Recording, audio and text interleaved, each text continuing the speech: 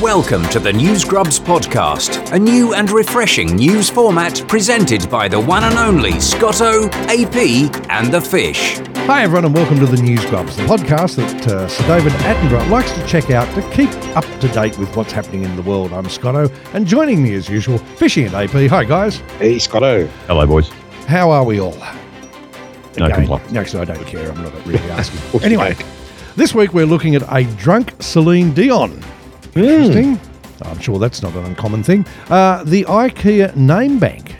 Interesting. It seems that mushrooms can talk to each other. Gee, the research world's just going 14 to the dozen, aren't they? But first, New Zealand is going to put a price on burping and farting.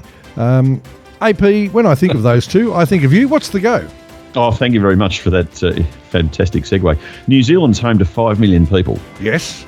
Also home to 10 million cattle and 26 million sheep. Ooh. So bypassing the regular jokes about New Zealanders and sheep for a moment, a story out of Wellington. The government has a draft plan to put a price on agricultural emissions. I'll get to it in a moment because people are going to want an explanation of that. Yes. In a bid to tackle one of the country's biggest sources of greenhouse gas, belching sheep and cattle. Now, they all start, and they're being polite there. The gas comes out of both ends. Burping and farting, I think we can say that. That's it. They're a huge exporter of livestock. They would be the first country in the world to make farmers pay for emissions from livestock. Oh God! I mean, how long? Quick segue. Singapore in the 1980s introduced a law forbidding people to spit chewing gum on the street. That's true. You never see chewing gum on the street anymore. That's it. Persecution. New Zealand are going to somehow, through some eco-weenie tree-hugging so-called industry specialists or whatever, consultants, no doubt, in inverted commas, come up with a figure per head, probably by weight, of how much emission out both ends that particular livestock per head of cattle or sheep produce, and they're going to get a bill for it. I would assume that they will take these pointy head boffins, will take a small selection of sheep and cattle, stick them in basically a glass box, feed them up on whatever it is that they feed them for a period of time, and then suck out the gaseous vapours and measure that as the exact quantity, and that will be the measure. They won't do that. They'll do the same thing they do with climate change. Guess. They'll get a consultant to come up with a figure and pay them an enormous amount of money to do it. And then they'll say, the costs of implementation of this program mean that, it's not just repaying the greenhouse gas footprint per head of livestock. Right. But they've also got to cover the cost of implementing their program, which is all these fat cat consultants trying to guess, as you said, what the figure. And future consultancy too. Yeah, what's it going to do? Increase the costs for farmers who will have no choice but to pass it on to the various wholesale and retail sources that they supply. So in Australia, Woolies, Coles, Aldi, etc., IGA. You go in there, Mrs. AP's just been down to the shops yesterday and put a steak back on the rack. We're not on the bread line, right? But the steak was $48. Right? Must have been a hell of a steak. So it was a hell of a steak. It's now you're not going to eat it. Decent sized steak. Yes, AP goes without, right? Because some eco weenie has said that the cattle that became a little chopped up mess and packaged into the supermarket. Has got an extra $1.50 on it because that animal farted and belched its way through, 7 tons of grass and grain during its, whilst being fattened up for me to eat, medium rare. With some nice shiitake mushrooms on the side and a few Pontiac potatoes and so forth. I'm paying $1.50, let's say, just to pick a figure out of the air, which is what they're going to do. How is that ever going to work? It's increasing costs to consumers. It's only a matter of time before some pointy head, as you said, is going to say, you know what, we should tax people from burping and farting, Oh, I think that's inevitable. particularly older people. Oh, yeah, because they're very good at it. You know, the government want to get their mitts on their money as well. They won't leave them alone. And little kids burping and farting. Yeah. But the silly thing about the concept of the whole emissions trading scheme, or those sort of things, is flawed in the first place, because the object of it a lot of the time is if I pay a tax, either A, it will make me look at my industry and work out how to make it less greenhouse Correct. Ickiness. Now, Yes. how the hell are you going to do that with food, with stock? I mean, they eat the grass and they eat so on and so forth. Now, I can understand if it's in a feedlot, where you've got 100,000 cattle in a feedlot like they do in America. That's they're not moving. They're eating very specific types of food and so on. But in New Zealand, predominantly it's all grass-fed beef, so it's all just eating food that vegetarians would eat in the first place. So it's saving their lives if we eat steak for a start. So you've got to be happy with that. But the whole thing is just so weird anyway. Yeah, how do you combat it? That's right. How do you fix it?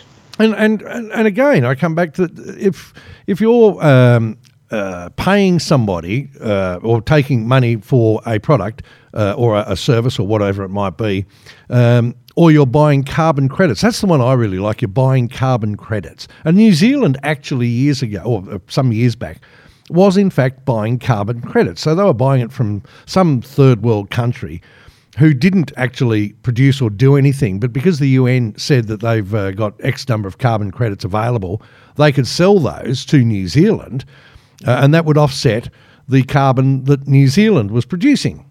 So basically, the country that had this excess credit, that's made money for nothing. Correct, because they didn't do anything in the first place. So the same amount of carbon dioxide and everything is going into the atmosphere.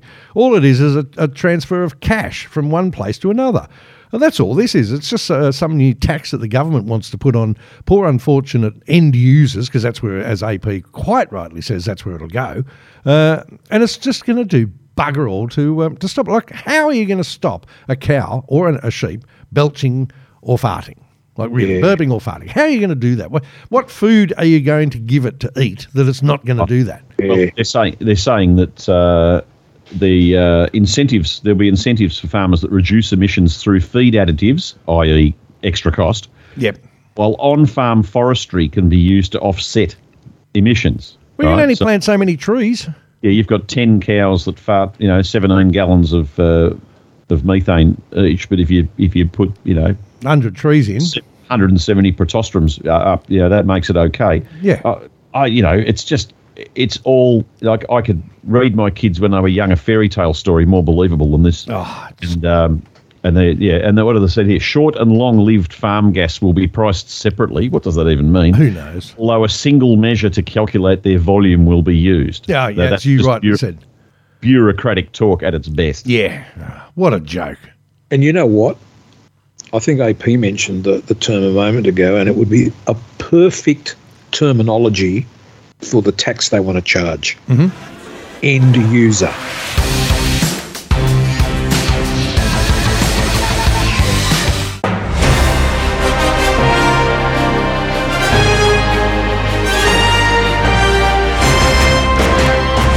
Now, I'll do a little bit of grammatical correction here, because according to this story, I won't. I won't embarrass the author. I'll give credit to the author. A British man formerly known as Thomas Dodd has reportedly changed his name to Celine Dion. And I will always love you. Yes. Okay. And any reason why? Well, it'll become apparent in a moment. Oh, okay. It's all coming back to him now as to how it happened. I've got a fair idea based on what you've just said.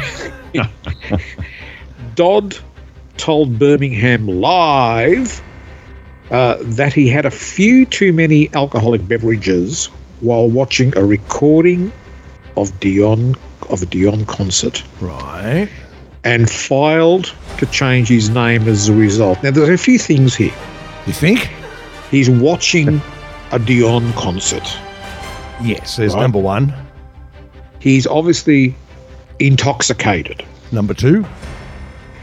He then somehow musters the energy and the good sense, or not necessarily good sense, at least the faculty. Mm-hmm. He had the faculty to go and file to change his name as a result. I'm assuming you could do that online, can you? You think so? Well, I don't know. I'm just wondering. I mean, otherwise...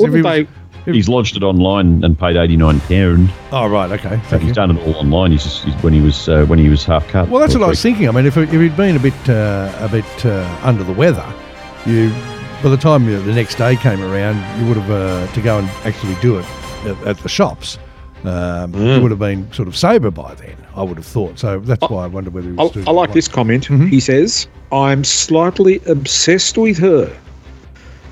I'm not going to lie." Right, he said. Okay, so that's giving us a bit more insight into the stability of the man.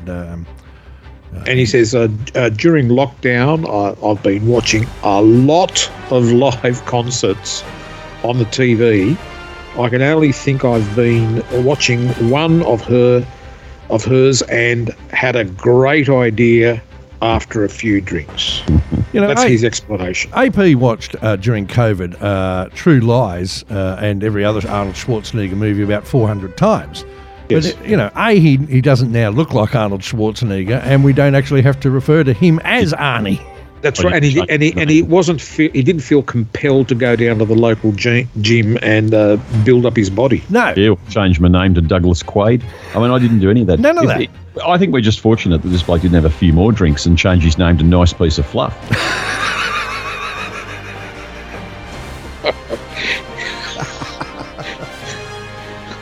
Oh dear.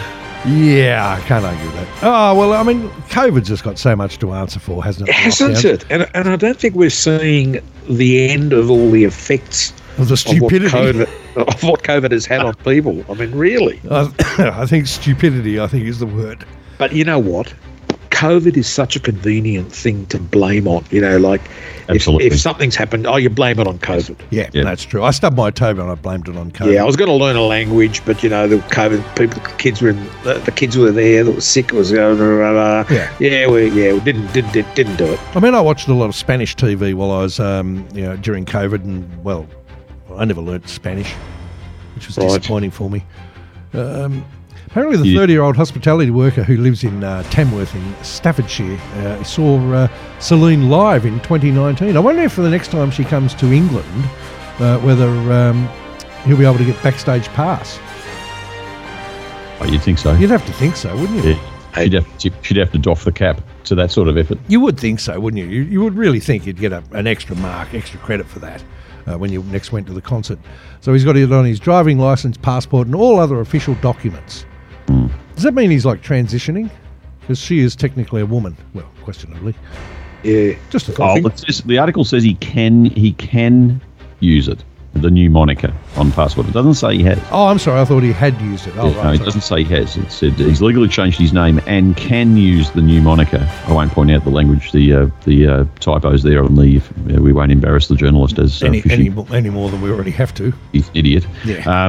But I mean, look, if it works for him, I mean, if he gets backstage passes and things like that, well, maybe Scotto will change his name to Spanish Fly. I may well do.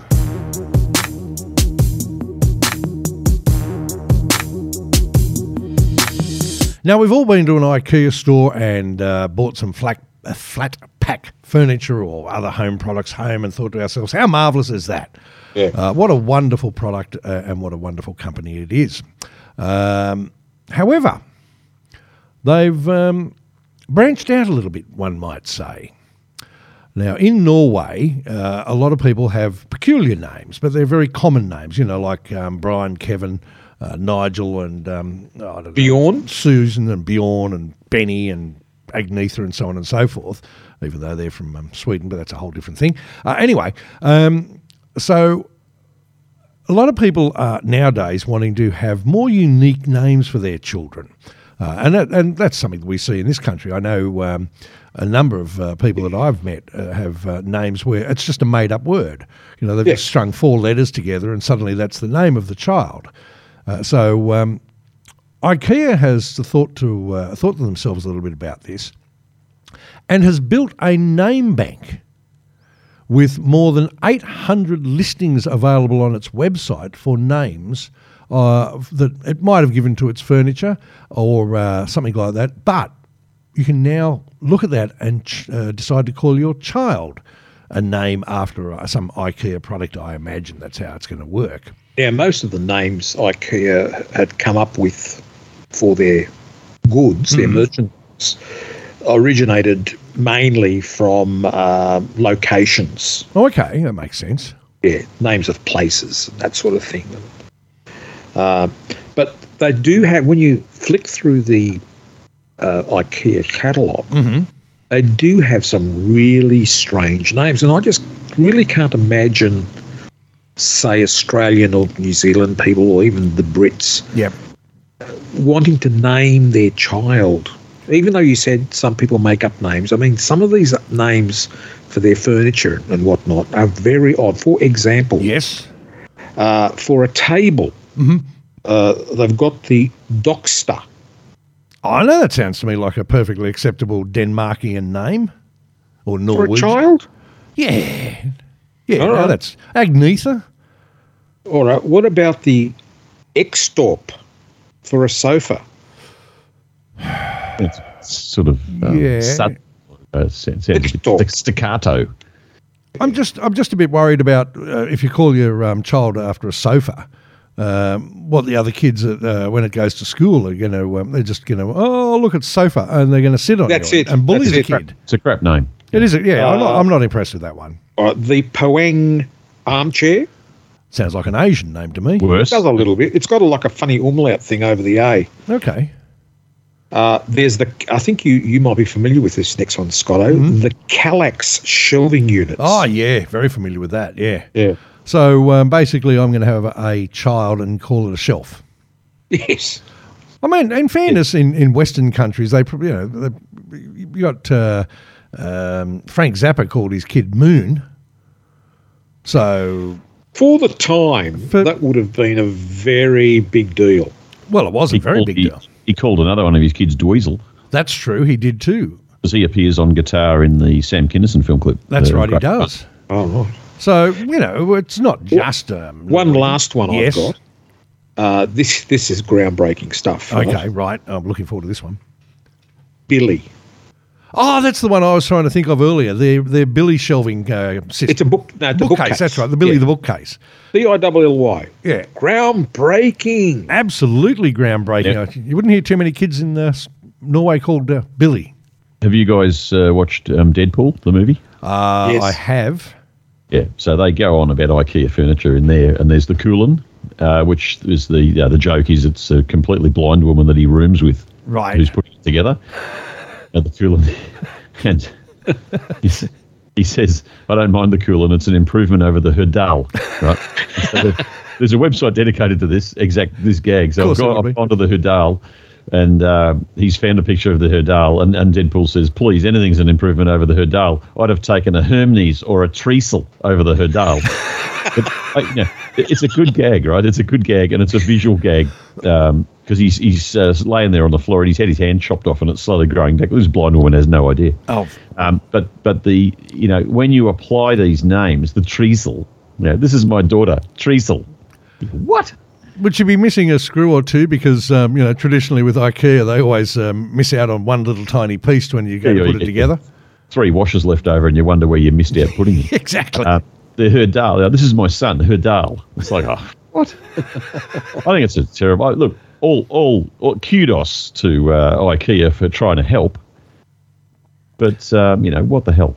Well, they do things differently in Scandinavia. They do have strange. Well, it's IKEA Norway. This is. I've just finished importing a car from Norway, and I can tell you that the fellow doesn't speak a word of English. Yeah. But the entire thing was conducted over Google Translate. Did your car come? Did it arrive in Australia safely? Yeah, it's just the badges. They've taken the badges off and they've put Herdal. And Billy, a couple of Treacle. But I know why you were really upset. That wasn't because of the badges. You were upset because it was delivered in a flat pack. That's right. I had to assemble the bloody thing. And how many washes did you actually have left over in the end? Oh, too many. So many. I was very worried. Oh, I don't want to get in your car then.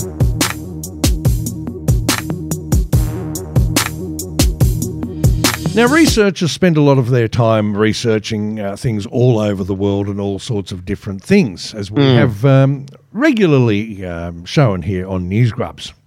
Yeah.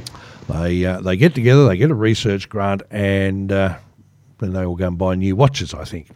And Mercedes-Benz. And a new Mercedes-Benz. Now, just for an example, Coco the gorilla, after some research work, researchers discovered that he could had a vocabulary of more than 1,000 signs, so he could actually communicate with people, which very interesting. Well, scientists have now discovered that they believe certain mushrooms are also able to communicate between themselves using a supposed vocabulary of 50 words. What? So they don't have much to say to each other. Well, I can imagine the conversation. How you going? Yeah, all right. What's news? Not much. Same here. Did you hear Barry got sliced and put onto the top of a capricciosa last week? Yeah. Watch out for being a pizza on the next pizza thing or anything. That is just weird. Mushrooms shouldn't be underestimated because, of course, some mushrooms are quite deadly. You give the dreaded death cap mushroom, for instance, is so toxic that it causes sickness severe enough to cause irreparable damage to cell in mere hours.